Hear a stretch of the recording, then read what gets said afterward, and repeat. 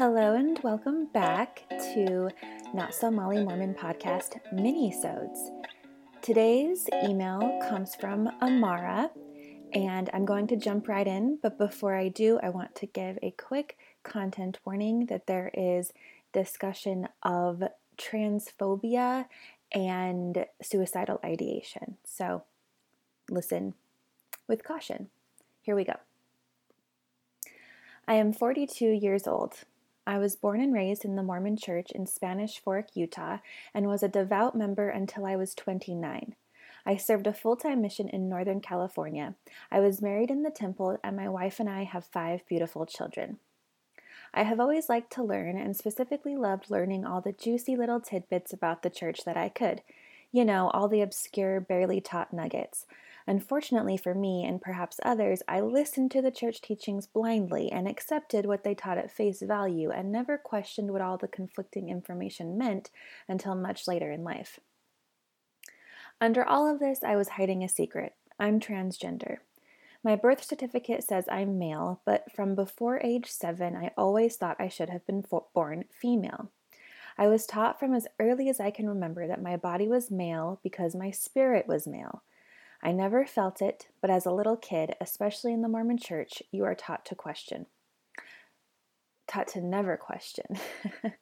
I would play dress up with my sisters and would sneak into my mom's room to try on her pretty clothes. Playing with makeup was always fun. Then I turned 8 and was baptized. I remember being absolutely terrified that I had to speak to the bishop and that I might not pass the test to show that I was ready to be baptized. Because as one of the many primary songs says, I can't wait until I'm 8, for then I'll be baptized. You see, you guys, I still remember that. I can sing it. Obviously, because most 8-year-olds aren't really able to understand what is actually going on, the test is easy and next to impossible to fail. After my baptism, I was no longer allowed to play dress up with my sisters. I remember my mom and dad very carefully controlled my environment after that point in time. Toys, room decorations, wardrobe, and all other aspects of my life were made so there was no question in anyone's mind that I was a little boy. I was force-fed what I should and shouldn't like. My favorite color has always been hot pink. I quickly learned that that wasn't appropriate for a boy, and I was strongly encouraged to choose another color. The activities each of us were allowed to participate in were strictly controlled. We had to show everyone around us how righteous we were as a family. From that early age, I remember being taught very strict gender roles and that there could be no deviation from those roles. Through example and stern lectures, as well as the occasional spanking, our roles in life were enforced. My sisters were given the inside chores of dishes, sweeping, mopping, vacuuming, and laundry. I was given all the outside chores: mow lawns, trim bushes, clean sidewalks, clear gutters, take out garbage. I was even recruited by my dad to be his unofficial apprentice. Every Saturday and some evenings after school, I was taken with him to learn how to be a hard worker on a construction site as his electrician in training. At home, when I would express desires to learn how to cook, clean, sew, or many of the things I wanted to do, I was brushed off and told maybe some other time. Over the next 4 years, until I turned 12, I was constantly being taught how to be a man. I was required to attend Cub Scouts weekly, where we learned all about camping, hunting, orienteering, and other manly things. I earned every badge possible with my parents holding my hand and coaxing me along the entire way. Sometimes I think the only reason I earned any of those awards was because of my parents. The knowledge I learned was great, but I had little interest in any of the topics. At age 12, I again met with the bishop and was interviewed to prove my worthiness to receive the priesthood. I knew I had to lie about anything pertaining to me being a girl. The firm view of the church against mixing gender roles was very entrenched in my mind. In this and every yearly interview with the bishop, I was filled with dread and fear that my lies would be discovered. They never were. Where is the discernment that is preached? For over 10 years of at least yearly interviews, not a single leader ever figured out that I was lying about my quote-unquote sins. First wearing girls' clothes, then theft, and eventually masturbation and pornography. In primary classes, we were taught that only a righteous holder of the priesthood could use it. Because it was God's power, he would condemn any person not using his power in a righteous way. As a child who didn't know better, I took that to heart and figured any priesthood holder that was over me must be righteous. Otherwise, God would have struck them with lightning or whatever else happens when God condemns you. The scriptures always show quick and complete destruction for the people that go against God. So, I received the priesthood. I know you have talked about the priesthood before on your podcast. If you are ever interested in more detail about the priesthood and how I was taught about it as a priesthood holder, I'd be more than willing to share. For now, I'll just say that I was taught each priesthood holder is only supposed to have authority over certain people and activities. For example, the average priesthood man with no calling has power and authority over himself and his family, no one else. Men receiving quote-unquote revelation that a girl they just met is going to be their wife is not the way it works. Until that girl is actually part of the man's responsibility, he cannot receive valid revelation for her. This is one of those things that isn't taught well in the church as a whole, and men, being power-hungry like they are, frequently skip over the subtle rules regarding priesthood to exert power they technically don't have. I have been lucky my entire life to have righteous priesthood leaders over me. They never abused their power with me. I was involved with an uncle that used his power to rape and otherwise mess up the lives of at least dozens of girls. Eventually, he was prosecuted when his granddaughters refused to give up on pressing charges.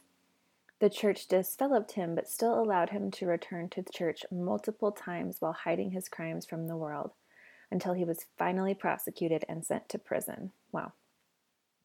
Back to my story. When I turned 13, my family moved to another little town in Utah Valley. The stress in my life over knowing I should be a girl and being forced to live as a boy came to a head. I dressed up more frequently, and up to this point, I never gave up on the hope of living the life I should. I had seen a few things that gave me encouragement.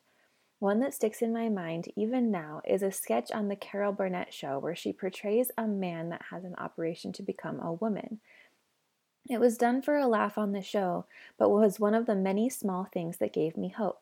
I frequently secretly borrowed my mom's clothes to wear in secret and would sneak them into the hamper afterward. I even stole a couple of articles of clothing from the store because that was the only way available to me to express who I was. Of course, I had to keep all of this hidden from my family. I had learned enough that I knew nothing I was feeling was acceptable to the church. I never bore my testimony during this time. Looking back now, I had doubts and unconsciously couldn't accept that the church was true when its teachings were forcing me into submission over things that weren't in my power to control. Shortly after my 13th birthday, my parents caught me wearing some of my stolen clothes. I came out to them that I should have been born a girl. The term transgender didn't exist in my vocabulary. 1992 was not a trans-friendly time to grow up. After finding me, my parents spent the next couple hours lecturing me on the impossibility of a boy becoming a girl. They quoted scripture and church doctrine. They cut down everything I said and dissected it with the sanitizing laser of the church. My hope and will was broken. By the end of that lecture, they had thoroughly and completely destroyed any sense of self that I had remaining. I was lower than low. I was completely worthless, and the only way I could gain worth was to live a perfect celestial life and give up ever thinking that I could be anything other than what they told me I had to be. I was told I had to be a strong, worthy male priesthood holder. Needless to say, I fell into depression. I seriously contemplated suicide multiple times. I was always too afraid to go through with it. If I decided to do it, I wanted something that would be sure to succeed. I was afraid of pain, so I didn't want anything that would hurt. I also didn't want to leave a mess for others to clean up afterward. So I turned inward. No one in my life understood what I was going through. I became one of the most introverted, non-social people you have ever known. I was forced to live a life that I hated. I went to Boy Scouts. I earned all the badges, again with a lot of pressure from my parents. I was an Eagle Scout with 4 silver palms. I lived life like a robot, doing exactly what was required of me. I spent all my time reading. I mentally escaped into the world of fantasy, lived through the many stories I read. I locked away all emotion because men aren't allowed to have emotion. Puberty hit me hard. I went from being the second smallest kid in my grade to being a massive 275-pound, 5'10" man by the summer after I turned 14. I grew so fast that I have stretch marks all over my body. The girl buried deep inside hated everything about my body. I could barely stand to look in the mirror for more than a second or two. I had a furnace of rage that would occasionally burst open explosively before being tamped down and hidden deep inside. I did get brief glimpses of happiness in middle school, where a few required classes taught basic cooking, sewing, and other life skills. Otherwise, I wallowed in misery. I started high school. I had no friends. Classmates were the only people that I had to associate with. I made myself as close to invisible as a person that has to interact with others can be. I never volunteered in classes. I never participated a single extracurricular activity. I never went to a single school-sponsored game of any kind. I became a listener. I listened to anyone and everyone around me. I very rarely would speak unless called on. Through all the information I gleaned listening to all these conversations, I would get glimpses of the life I knew I should have, but knew I never could have. But knew I never could have because, quote, God made my body male and no power on this earth could ever change that. The robot I became lived what my broken sense of self saw as the perfect life. I graduated high school with a 3.95 GPA. I graduated all 4 years of seminary. I went to every church activity I was aware of. I went to every fireside. I was the perfect little Mormon boy as far as anyone could see. After graduating, I went to BYU for a year of school before going on my mission. Just like high school, my college life was just one of classes and nothing else. I lived at home so I could save money to pay for my mission. I went to classes, went to work, and went home. I was alive, but I wasn't living. My mission was an interesting insight into how to manipulate people into joining the church. All leadership ever worried about were numbers. How many doors did you knock on? How many people did you talk to? How many of those people were you able to bring up church doctrine with? How many return appointments were you able to schedule? How many appointments did you keep? How many baptisms did you have scheduled? I did what I was supposed to, but never shook the feeling that my mission amounted to nothing but a numbers game. Being the perfect robot I was, I followed all the rules we had, which included schedules down to the quarter hour. We woke at 6:30, we had an hour of personal study, an hour of companionship study, and 30 minutes to shower, get dressed, and eat. We were supposed to be out of the apartment by 9. We got an hour for lunch and an hour for dinner. We were to be in the apartment by 9:30. We would call and report numbers for the day and then in bed by 10. All other time was actively spent trying to spread the gospel. The politics within the mission between companions, other companionships, district leaders, zone leaders, mission president, ward leaders, and ward members created a kaleidoscope of interactions that affected everything. Rewards could be given or taken away. Things like having the favored area to preach in, or being given the slums where gunshots and drug deals were frequent occurrences. Having a car to drive could be both a blessing and a curse, because a weekly wash and wax by hand was a requirement and was inspected frequently. It was impossible to feel a sense of connection with anyone. Transfers happened every 6 weeks. The night before transfers were to occur, you might get a call, or not. If you did, the next morning you were to be packed and ready to be moved to the new area. You lost all contact with members, companions, and investigators. With the internet not being readily available at the time, phone and snail mail were the only viable options. Over the course of my 24-month mission, I was with a total of 18 different companions, each a unique person with different ideas, hobbies, work ethic, church knowledge, hygiene, and etc. One experience that stands out from the many brainwashing, manipulative things that happened is when my companion and I were stopped as we were biking down the road. We started a conversation, and then the people who had stopped us pulled out a gun, took our bikes, and rode away.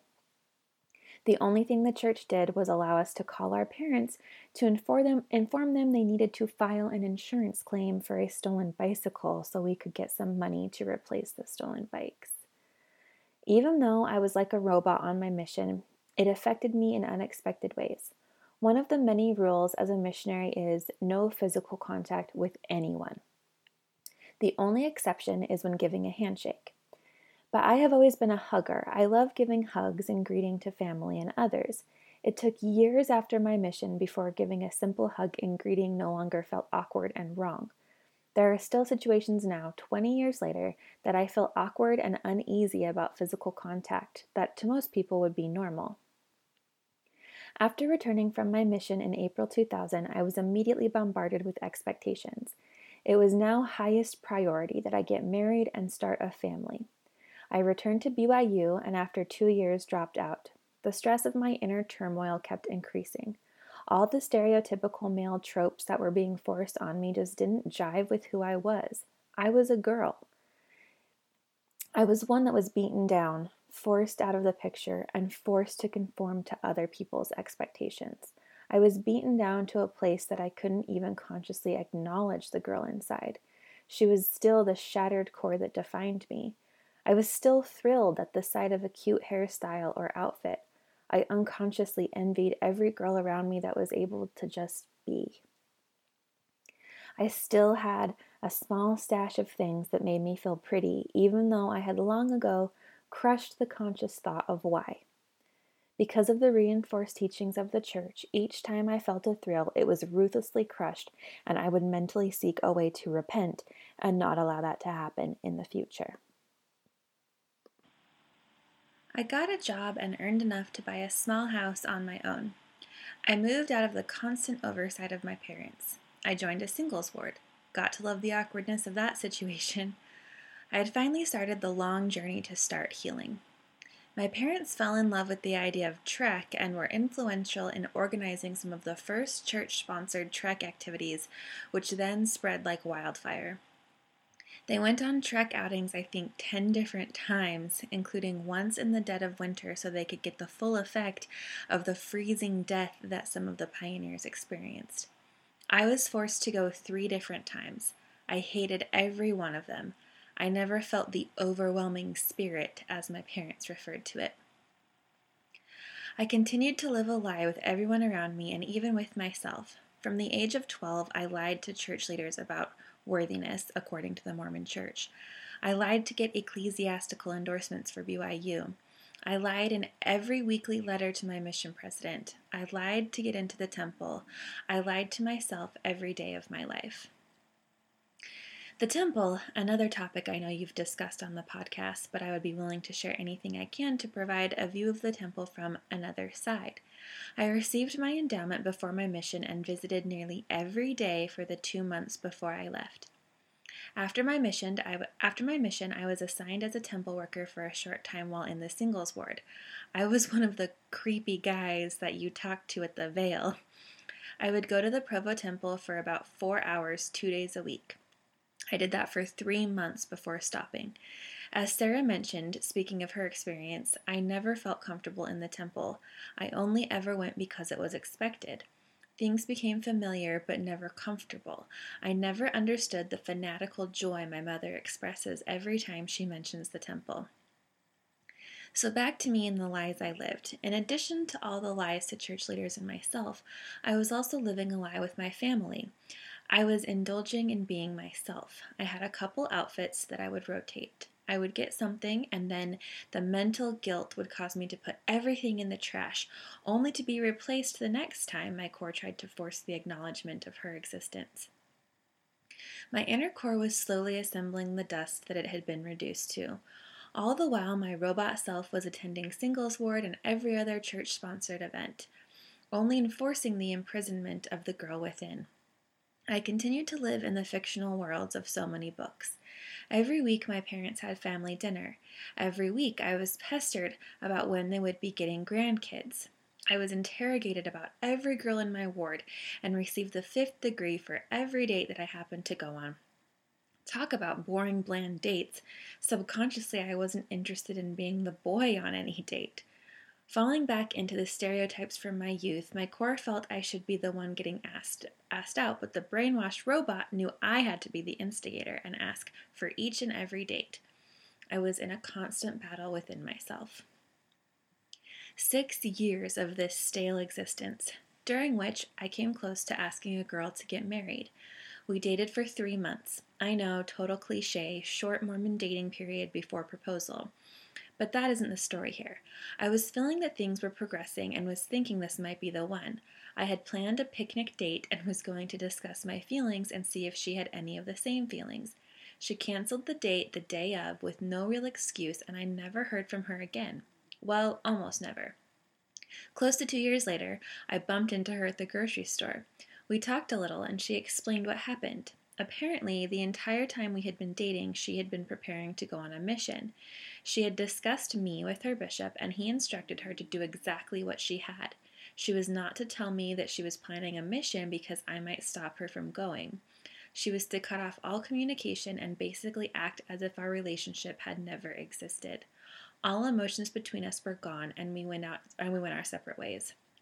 There is so much that could be said about that event, but I'm really trying to stick to the facts as much as possible and not interject my opinions. In early 2006, I started dating a girl. She and her family were longtime family friends. I had never seen her as a romantic interest until this time. For the next 2 years, we dated off and on. My emotions were complex, and only now, 13 years later, can I explain them in an understandable way. My female core saw a girlfriend she wanted in her life forever. The male robot in me saw a cute girl that family and everyone I knew approved of. But because it was just a shell there was no actual emotion there. I was still constantly under pressure from my parents and siblings to get married. My younger sister had gotten married in 2001 and had 2 kids already. What was my problem? So I proposed. Looking back now, it was a selfish move, but with all the lies that controlled my life, I felt I was doing the right thing. We were married in late 2008 in the Salt Lake Temple. She immediately wanted to start a family just as the church instructs. Physically, my female core was unable to get my male body to perform fully. Hours and hours and hours on end of attempts, pills, everything we could think of. I was devastated. My robot body that was supposed to be all male was unable to perform the most sacred and holy of responsibilities. My wife felt rejected and unworthy because she must not be attractive enough. As a solution, we ended up adopting. We now have 5 beautiful children we received through the foster care system. Within a year after our marriage, both of us stopped going to church. We felt the church was still true, but never made time for church. In 2013, I made a discovery. One of the many books I read gave me something new. The main character was transgender. The robot enslaving my inner core started to crack wide open. I started questioning everything. The inner me started to revive, and there was hope again. There were other people like me. There was hope that the little girl inside might have a fighting chance. I researched and read and discovered all I could about myself. I started to let the girl take conscious control. Obviously, there were problems. It was now 2015. After hearing about the Mormon Church condemning and rejecting all LGBT couples and their children, I promised myself I would never return to the church. They were publicly calling me an abomination. I would never allow myself to be crushed and contained like I was before. I came out to my wife. She gave me an ultimatum. "I'm not lesbian," she told me. "If you want to do anything to transition, it will be without me in your life. How could you lie to me all this time? That is something that should be revealed before marriage enters the picture." Over the years, I haven't been going to church. I've opened my mind and been able to discover the many things that you discuss on this podcast. I discovered the CES letter that listed out and made me use my brain to analyze the information that I had learned my whole life rather than ignore the inconsistencies as I had been taught. I don't want to be a member of such a disgusting cult. However, my family still haven't come to the same realization. I don't wear my garments anymore, but I haven't taken the steps to get rid of them or to permanently remove my records from the church. Even though I've turned my back on the Mormon Church, it still influences so many aspects of my life. I still live in Utah. The Mormon Church's teachings destroyed my life. I lived as a shell of a person for 25-ish years because of their doctrine. and because their doctrine said that my life, my truth, was not valid. So I was mentally beaten into submission and forced to comply. As a child, the only other option that I knew of was death. As of right now, in 2021, I still have not started transitioning. I have many reasons. I'm afraid of what 42 years as a male has done to my body. Even with all the expensive surgeries required, will anyone ever be able to see me as the girl inside? What will happen to our 5 children if I force a split between my wife and I? My wife has relaxed some from her initial reaction, but stands firm that she doesn't want a lesbian relationship. We've had several discussions about our relationship. It isn't perfect. In primary, I was taught a story. Anytime we stray from the truth, the devil is able to wrap a silk thread around your heart. By repenting, we can break that thread and remove his control from our life. By frequently repenting, we are able to break the threads while they are weak.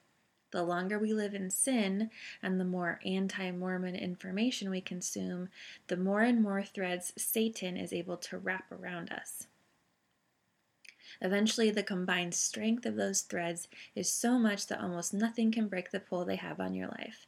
At this point, the devil is in control and you can no longer make your own choices. Knowing now that the church is all a lie, I like to change Satan and the devil in the story to the lies we accept as true. The Mormon Church binds each of its members in silken cords that eventually give them absolute control over the members' lives. The church can make members do nearly anything because all those small threads have bound them so tightly that they can't make their own choices. Even once a person breaks loose of their control, threads remain and continue to influence thoughts and feelings. Thank you for reading my story. If you want to share this, feel free. You can use my name. I love the podcast and the truth you're spreading. Love, Amara. Oh, Amara, thank you for taking the time to write all that out. I'm sorry, you probably heard my voice break a couple of times in there. I was getting very emotional, and I felt the emotion in this letter so strongly, and I feel so honored that you wanted to reach out to us and that we could share this, because I know this will help somebody who's listening. Again, thank you. Thank you all for listening. You're all the best. Be back soon. Bye.